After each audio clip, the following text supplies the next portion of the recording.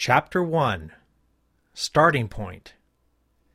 When I was a high school sophomore, I took one class with the freshmen. I enjoyed scanning the classroom, checking out the girls at the start of the school year, and because I was a full year ahead of the freshman boys, I had an advantage that increased my chances of catching the attention of one of the girls. Let's just say that God really blessed that freshman class. One girl in particular caught my eye.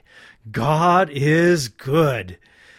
It turned out she was a twin, and her sister was in the same room, a double blessing. But my insecurity prevented me from doing anything beyond gawking. A story about twins who had pulled a switching stunt halfway through a date left me wanting a date with one of the freshman twins, but too fearful to even give it a try. Not knowing if she, or the other she, would do a trick like that, I kept my distance.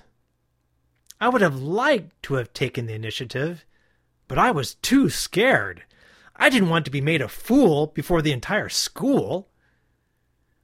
When a Sadie Hawkins event was announced, that's a reverse weekend where the girls ask the guys for a date, I didn't even suspect that she, or the other she, would ask me out. When she did, I found myself overcome with surprise. I blurted, "Yes!" And then I added, "Which one are you?" I had thought that my attraction to the girl would be what produced a date.